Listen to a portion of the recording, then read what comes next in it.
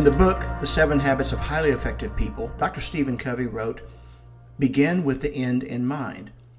In other words, when you're starting a project, begin with the outcome in mind and let your mind take over.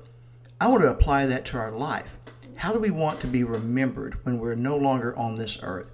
Let's have our purpose in mind as we are living our daily lives, thinking about the greater good. How do you want to be remembered? I know what I want my epitaph to be. I want them to say, "He cared." That is something to consider.